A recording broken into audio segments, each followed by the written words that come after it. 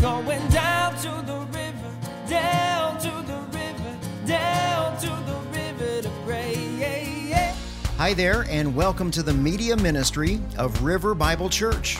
I'm Pastor Dustin Daniels, inviting you to visit our website to download today's sermon notes. You can sign up for our newsletter and also submit a prayer request.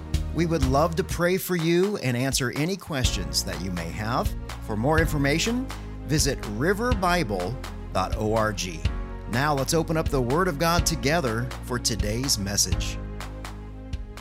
All right, if you would, please turn your Bibles to Matthew chapter 3. We're going to be looking at verses 1 through 3 today. If you don't have a Bible, we've got Bibles in the back there for you. That's our gift to you. We want to make sure that you got the Word of God in your hands when you leave here. And as you turn there, let me review really from the last several months. We've gone through the first two chapters of Matthew's Gospel, verse by verse, and the reason that we teach the Bible verse by verse is to experience God day by day.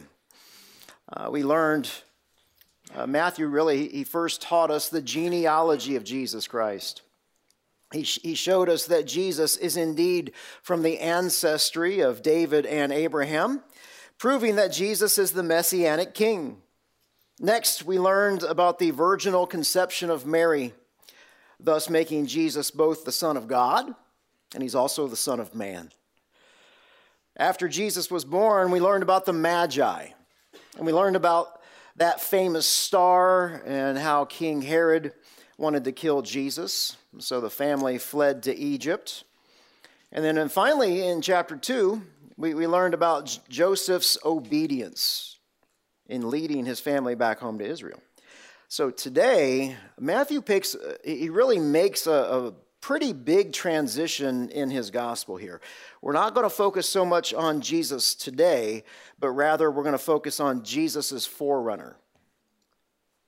And the forerunner of Jesus, he's got this shocking and repulsive message that he proclaims.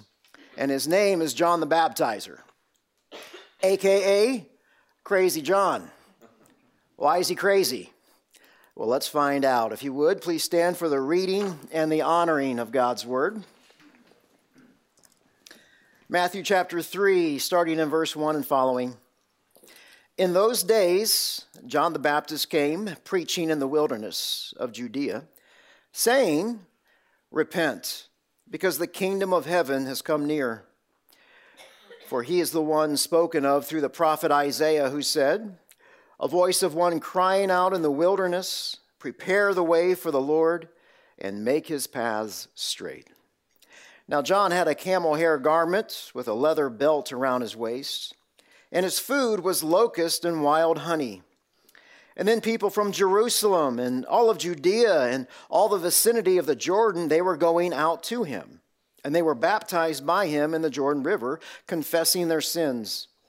When he saw many of the Pharisees and the Sadducees coming to his baptism, he said to them, "You brood of vipers, who warned you to flee from the coming wrath? Therefore produce fruit consistent with repentance. And don't presume to say to yourselves, well, we've got Abraham as our father. For I tell you that God is able to raise up children for Abraham from these stones. The axe, it's already at the root of the trees. Therefore, every tree that doesn't produce good fruit will be cut down and thrown into the fire. I baptize you with water for repentance, but the one who is coming after me is more powerful than I. I'm not even worthy to remove his sandals. He will baptize you with Holy Spirit and with fire. His winnowing shovel is in his hand, and he will clear his threshing floor and gather his wheat into the barn. But the chaff that he will burn with fire, that never goes out." And this is the word of the Lord for River Bible Church this morning. Thank you, guys. Please have a seat.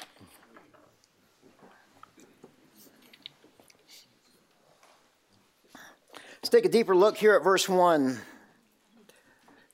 In those days, John the Baptist came, preaching in the wilderness of Judea. So that phrase there, in those days, it signals a pretty big transition in Mark's gospel. The transition is from Matthew chapter 2 to Matthew chapter 3 because there's about a 30-year gap between these two chapters. Only Luke's gospel really gives a glimpse of what happens in the childhood of Jesus, Luke chapter 2. Other than that, the scripture is silent on these 3 decades. Now, there are some extra biblical writings that tell Jesus about some of these crazy stories as he was growing up. Keep in mind, those things are all fiction. Don't fall for them. Don't even get confused by them. Luke chapter 2 is the only scripture that we have as Jesus as a boy. So verse 1 continues here. In those days, John the Baptist came. So John's name, it means God is gracious. John is also Jesus' cousin. So let's start with John's parents here. Luke's gospel tells us that John's father was a priest named Zechariah. John's mother was Elizabeth. And we learn about the character of John's parents in Luke's gospel. Let me show you this. Luke chapter 1, verse 6. Both were righteous in God's sight, living without blame according to all the commands and the requirements of the Lord. Now, this doesn't mean that John's parents were perfect, because they're not. They are sinners in need of the Savior, Jesus Christ, just like you and me. But they are righteous, meaning that they do live according to God's law. They do have a heart for God's people. But Zechariah and Elizabeth, they have a problem. In verse 7, they have no children because Elizabeth could not conceive, and both of them were well along in years. So in other words, Zechariah and Elizabeth, they're old. Their days of praying and hoping for a child, those days are long past. At least so they think. That is until Zechariah goes to work one day in the temple.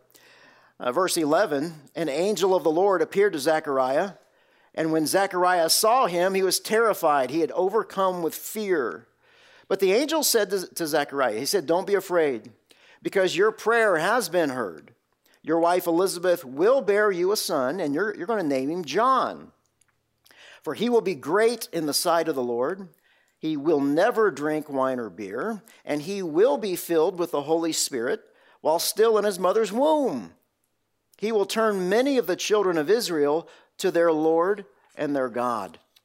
And John will go before him. So John's going to go before Jesus in the spirit and the power of Elijah, to turn the hearts of fathers to their children and the disobedient to the understanding of the righteous, to make ready for the Lord a prepared people. So after John was born, Zechariah prophesied this about John. He said this in verse 76. He said, and you, child, you will be called a prophet of the Most High, for you will go before the Lord to prepare his ways, to give his people knowledge of salvation through the forgiveness of their sins. And then Luke goes on to say that in verse 80, that the child grew up, he became strong in the spirit, and he was in the wilderness until the day of his public appearance to Israel. So that's John. That's a brief overview of John. His conception was miraculous. He was filled with the Holy Spirit before he was even born. He was called great in the sight of God. Wow. And as we're going to find out here, he has this amazing job to do. John leaves the priesthood and he becomes a Baptist. Who would ever think? John is the one who announces the arrival of Jesus. Jesus is God among us. So back to Matthew here in verse 1. In those days, John the Baptist, he came preaching. He came preaching. That word preaching there, it means to herald. So it was John's duty to loudly proclaim the arrival of the King of Kings through the medium of preaching. Now, preaching, guys, I mean, who wants to listen to that? The Apostle Paul recognizes this. He recognizes that nobody wants to hear somebody preach. He says in 1 Corinthians 1:20, he says, where is the one who is wise? Where is the teacher of the law? Where is the debater of this age?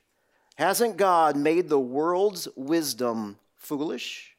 For since in God's wisdom the world did not know God through wisdom, God was pleased to save those who believe through the foolishness of what is preached.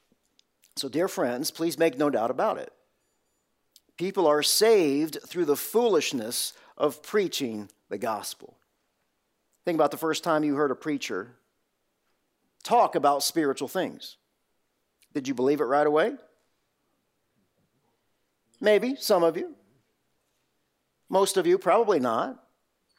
See, people are saved not by listening to a pulpiteer talk about lessons for your best life now. People don't learn the truth by listening to a Sunday morning pep talk, some kind of sermonette for Christianettes. That's not what God's word's about. God has chosen preaching as the primary mechanism to save souls. Preaching that includes the forgiveness of sin through the death and the burial and the resurrection of Jesus Christ. That kind of preaching offers eternal life in heaven. Everything else, guys, equals eternal death in a very real place called hell. Now, this is amazing because John spends most of his life in the desert preparing for a ministry that's going to last about 6 months. When God told John to go preach, John went. See, John's obedience is similar to Joseph's from last week. However, unlike Joseph, where Scripture doesn't record one word that he said, we know exactly what John says. So back to verse 1 here. In those days, John the Baptist, he came preaching in the wilderness of Judea. So John was not a VIP in the world's eyes. God did not send him to Jerusalem. He didn't send him to the city. He sent him to the desert. Isn't it amazing what happens when we get out of the hustle and the bustle of the city, out of the noise of the city, and you just spend some time alone in the wilderness, in the desert, where it's quiet. Maybe even a little green. Maybe you take a hike, maybe you rent an Airbnb for the weekend. Getting away from the noise of the world, it does your soul good, doesn't it? You get to turn off your phone, you get to unplug yourself. That's how John lived for 30 years of his life. John lived in the desert, probably in a community of people called the Essenes. The Essenes, they're the ones that wrote the Dead Sea Scrolls. And when God said, go to John, John didn't go to the city. He preaches in his own backyard. So in other words, John doesn't go to where the people are. God brings people to him. It's been said that you're responsible for your own spiritual depth, and God is responsible for spiritual reach. That's a beautiful sign of the cross. You're responsible for your own spiritual depth. God is responsible for your spiritual reach.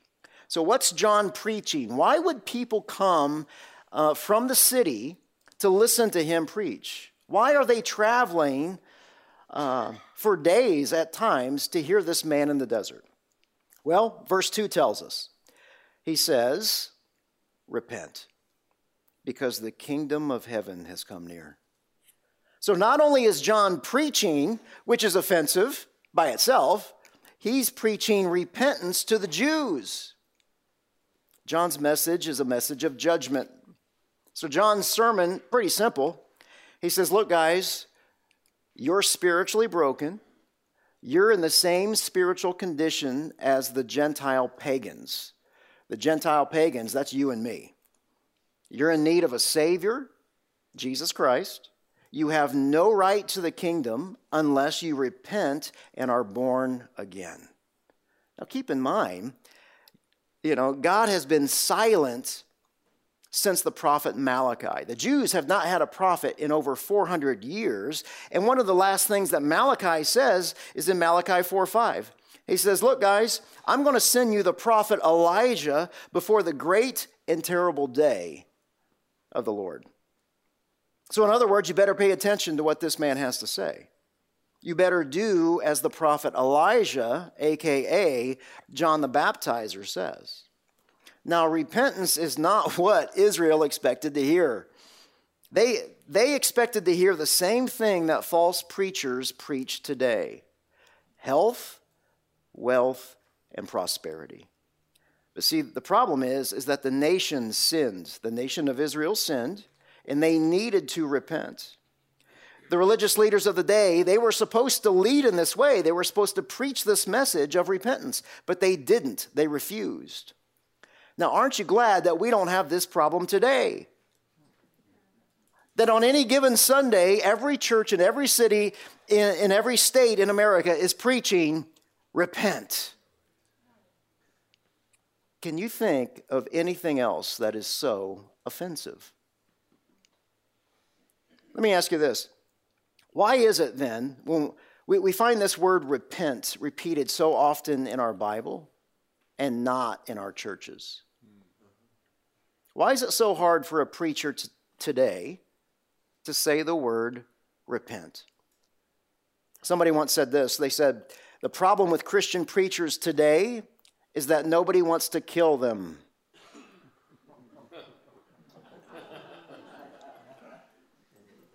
Just so happens at the end of 6 months of ministry, John, he gets his head lopped off, doesn't he?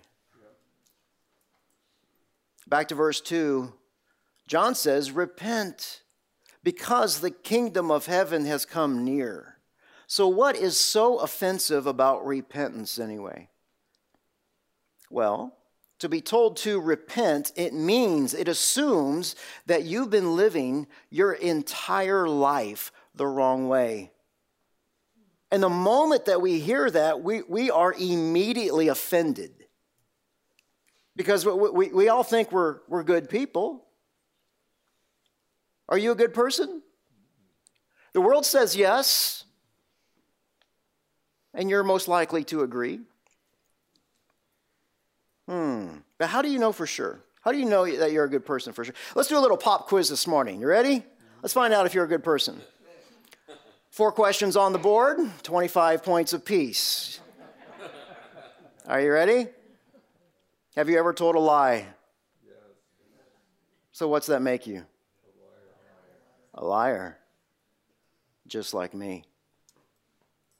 Question number 2. Have you ever stolen anything? Yes.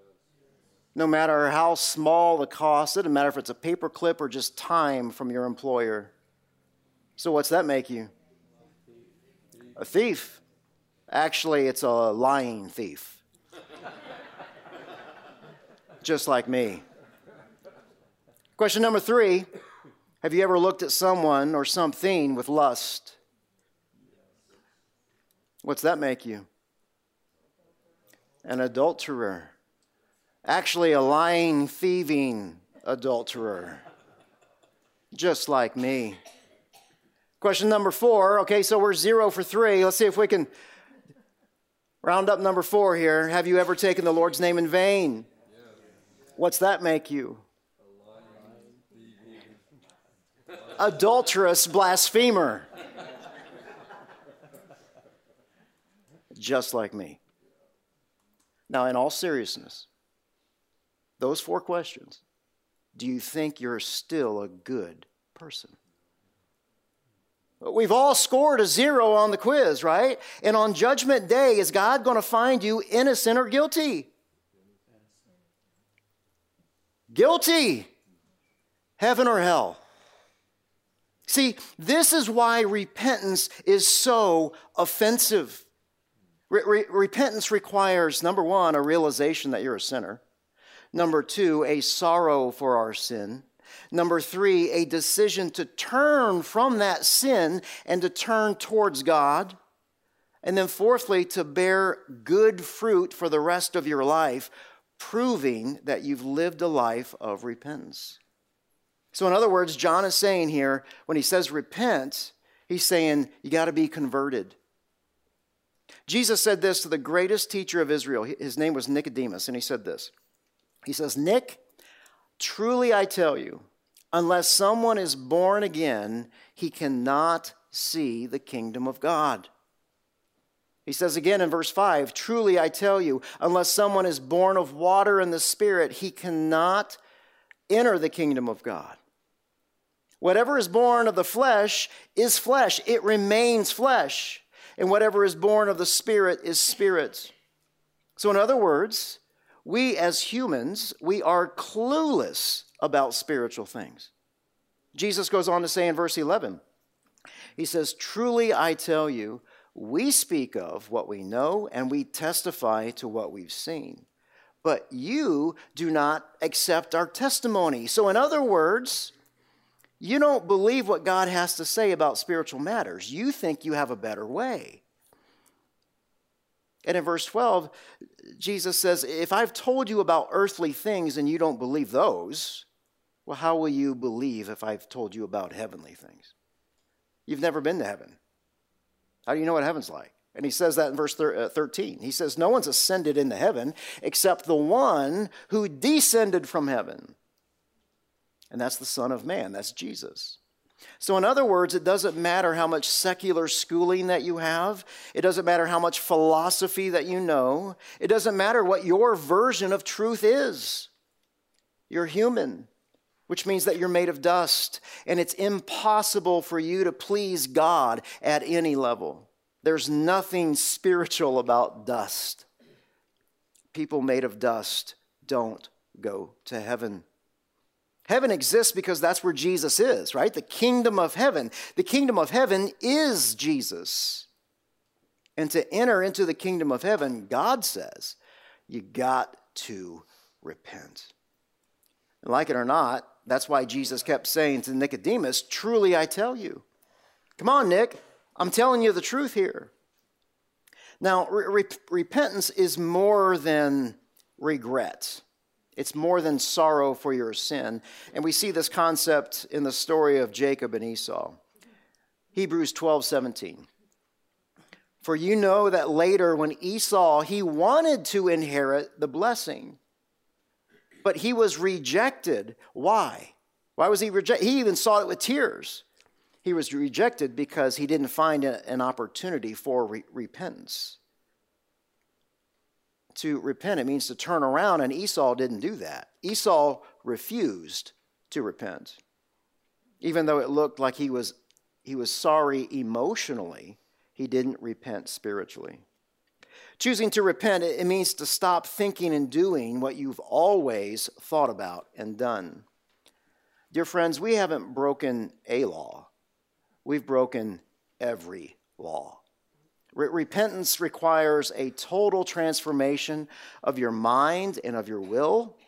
It's not a minor change, and it's not a temporary change. It's a change from wrong to right and from sin to holiness. Yes, repentance involves sorrow. No doubt about that. But see, it doesn't stop there. A repentant person is a person of perpetual change. Their thinking, their desires, their conduct, everything about them changes for the glory of God slowly and over time. So John the Baptizer, he preaches repentance. So what happens when a preacher preaches repentance like this? What happens? Well, two options, right? People either kill him or people actually repent. And these two options are why we see so much violence and church growth at the same time in the book of Acts. Peter is preaching to the crowd. Let me show you this. Acts 2:37. When they heard the gospel, when they heard it, they were pierced to the heart, and they said, "Brothers, what should we do?" And Peter replied, "Repent and be baptized, each of you, in the name of Jesus Christ for the forgiveness of your sins, and you will receive the gift of the Holy Spirit." Again, Acts 3:19. Therefore, repent and turn back so that your sins may be wiped out. Again, Acts 5:31. God exalted this man Jesus to his right hand as the ruler and the Savior to give repentance to Israel and the forgiveness of sins.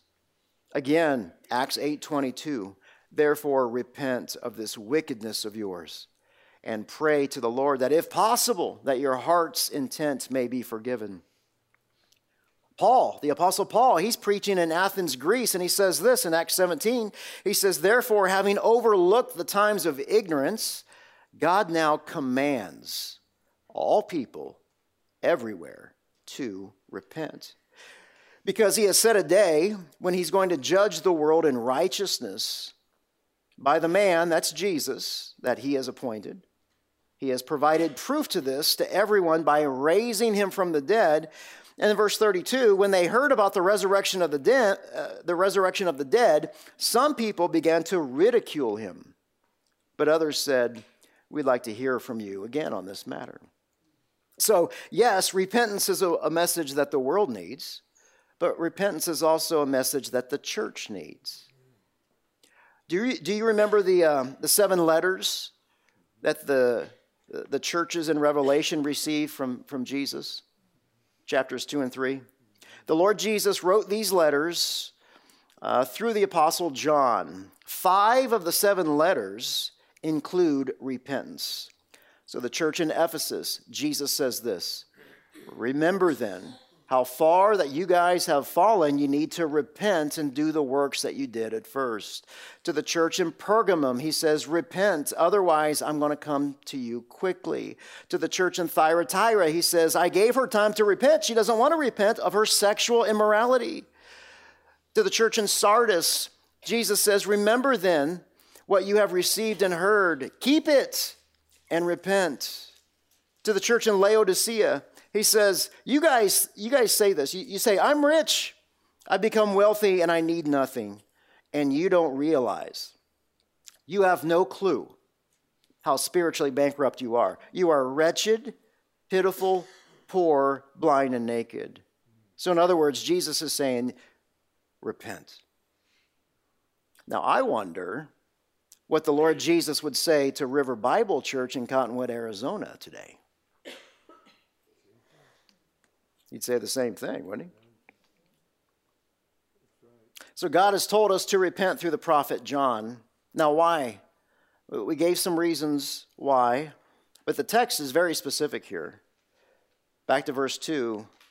Repent because the kingdom of heaven has come near. John tells us to repent because God's heavenly kingdom has arrived on earth. God himself is now walking alongside mankind. The Lord's anointed is among sinners.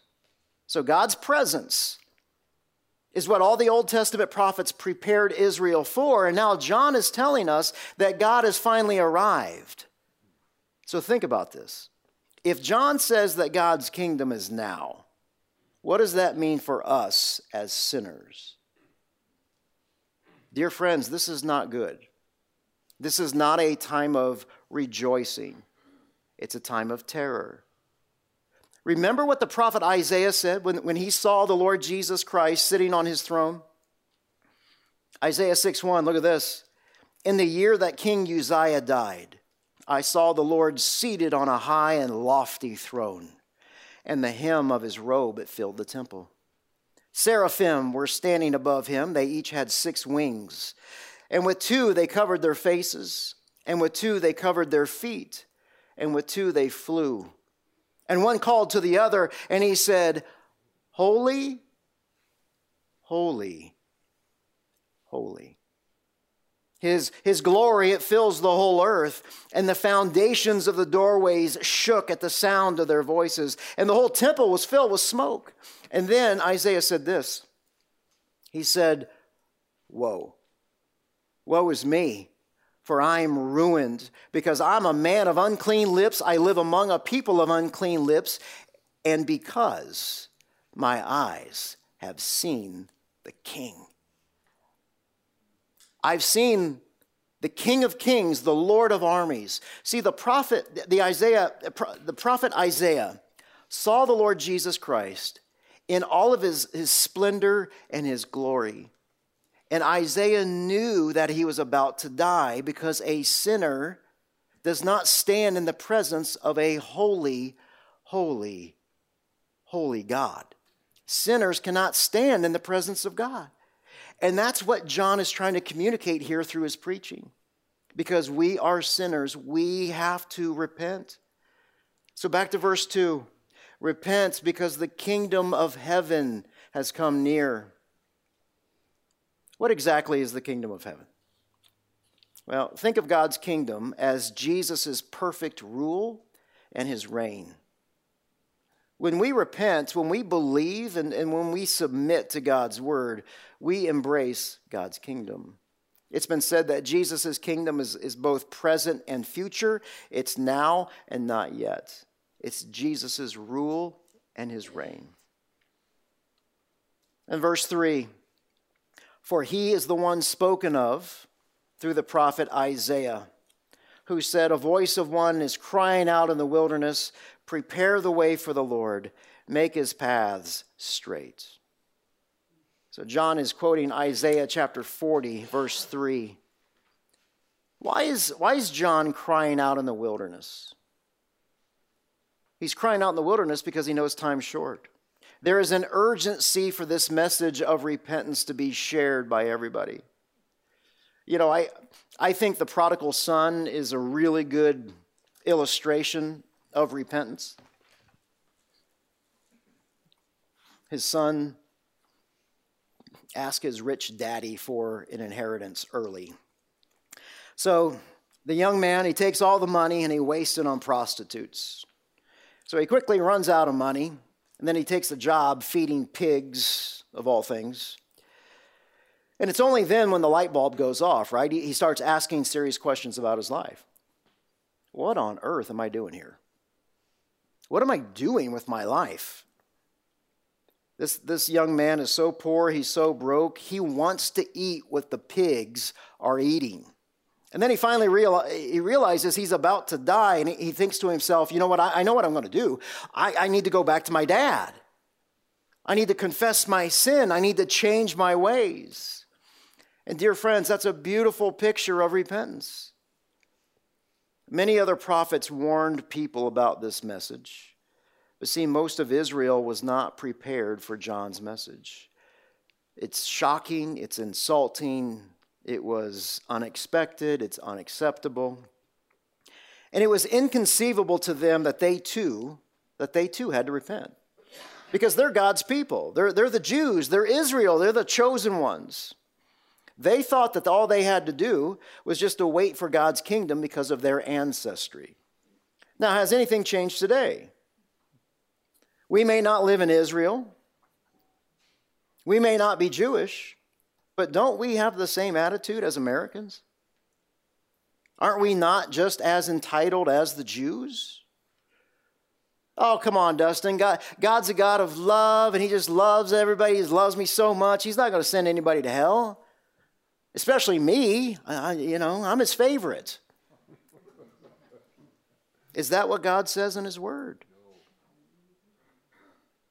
So this is the part of the sermon where God offends everybody. Amen.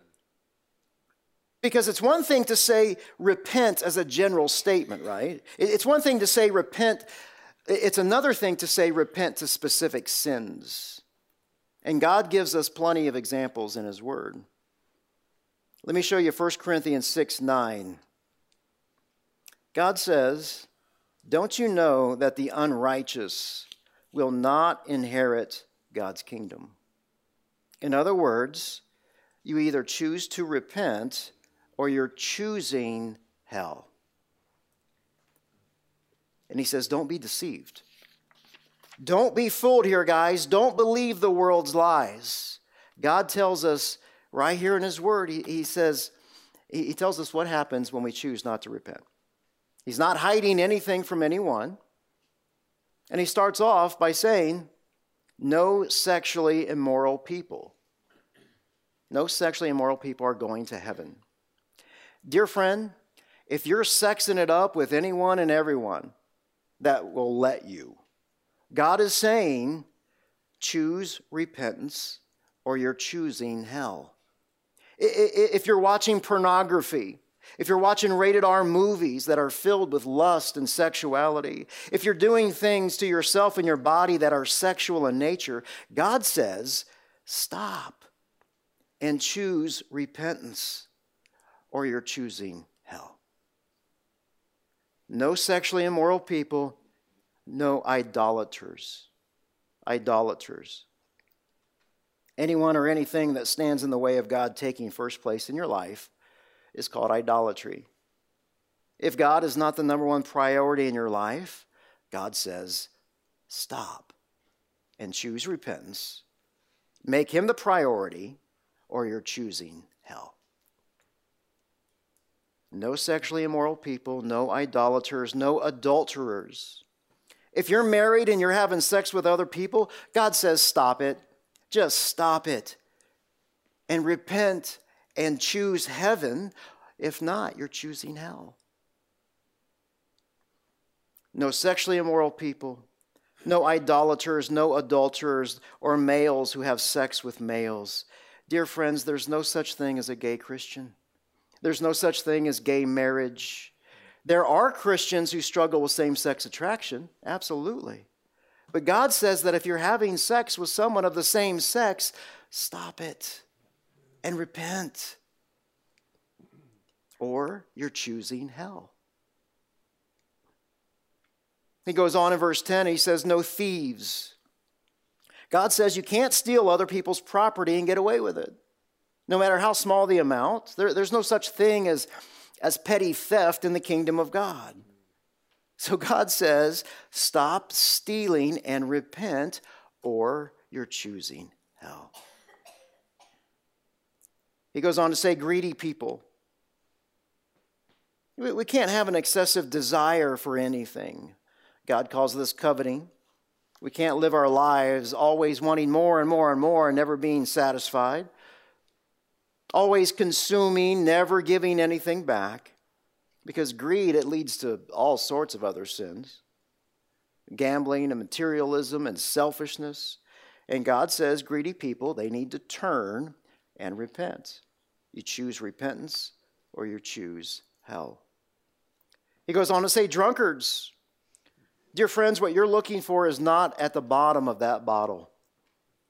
Another drink, another glass will not solve your problems. It won't.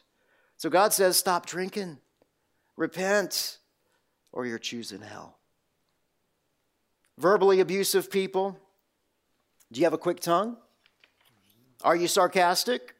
Is there an edge to your speech?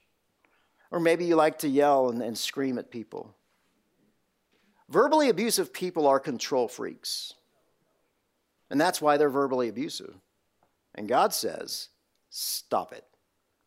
Stop it. Close your filthy mouth and repent of all of these things, or you're choosing hell. And then finally he says, or swindlers. None of these types of people will inherit God's kingdom. A swindler is someone who is a destructive robber. He's a violent thief. And God says, stop your violence, stop your stealing, and please repent. Choose repentance, or you're choosing hell. Now, that's a pretty good-sized list. It's not the only list in Scripture like that. God repeats himself time and time again. Galatians chapter 5, Ephesians chapter 5, they all say the same thing. But if we stop here, we're going to leave here today more angry and more irritated than we already are.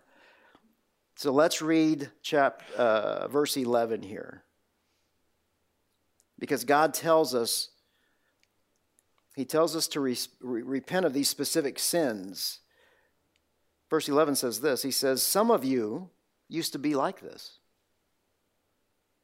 But you, circle that, but you. You were washed, you were sanctified, you were justified in the name of the Lord Jesus Christ and by the Spirit of our God.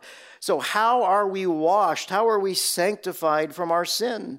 How can a sinner stand in the presence of a holy God? Only by the imputed righteousness of Jesus Christ. Now, I've got two closing thoughts here. The first thought is for the church. Dear friends, the most loving thing that you can do is to tell somebody to repent. The most loving, the most caring, the most godly thing that you can do is to share this message, the gospel message. My second thought is for those of you who don't believe. Dear friends, I'm begging you to write down this next verse. I'm begging you to do some business with God today. God's word, it means eternal life or eternal death. And I plead that you would repent. Romans 10:9. If you confess with your mouth, see, circle that word if. It's a conditional statement. You either do or you don't. It's your choice. If you confess with your mouth that Jesus is Lord and you believe in your heart that God raised him from the dead, you will be saved.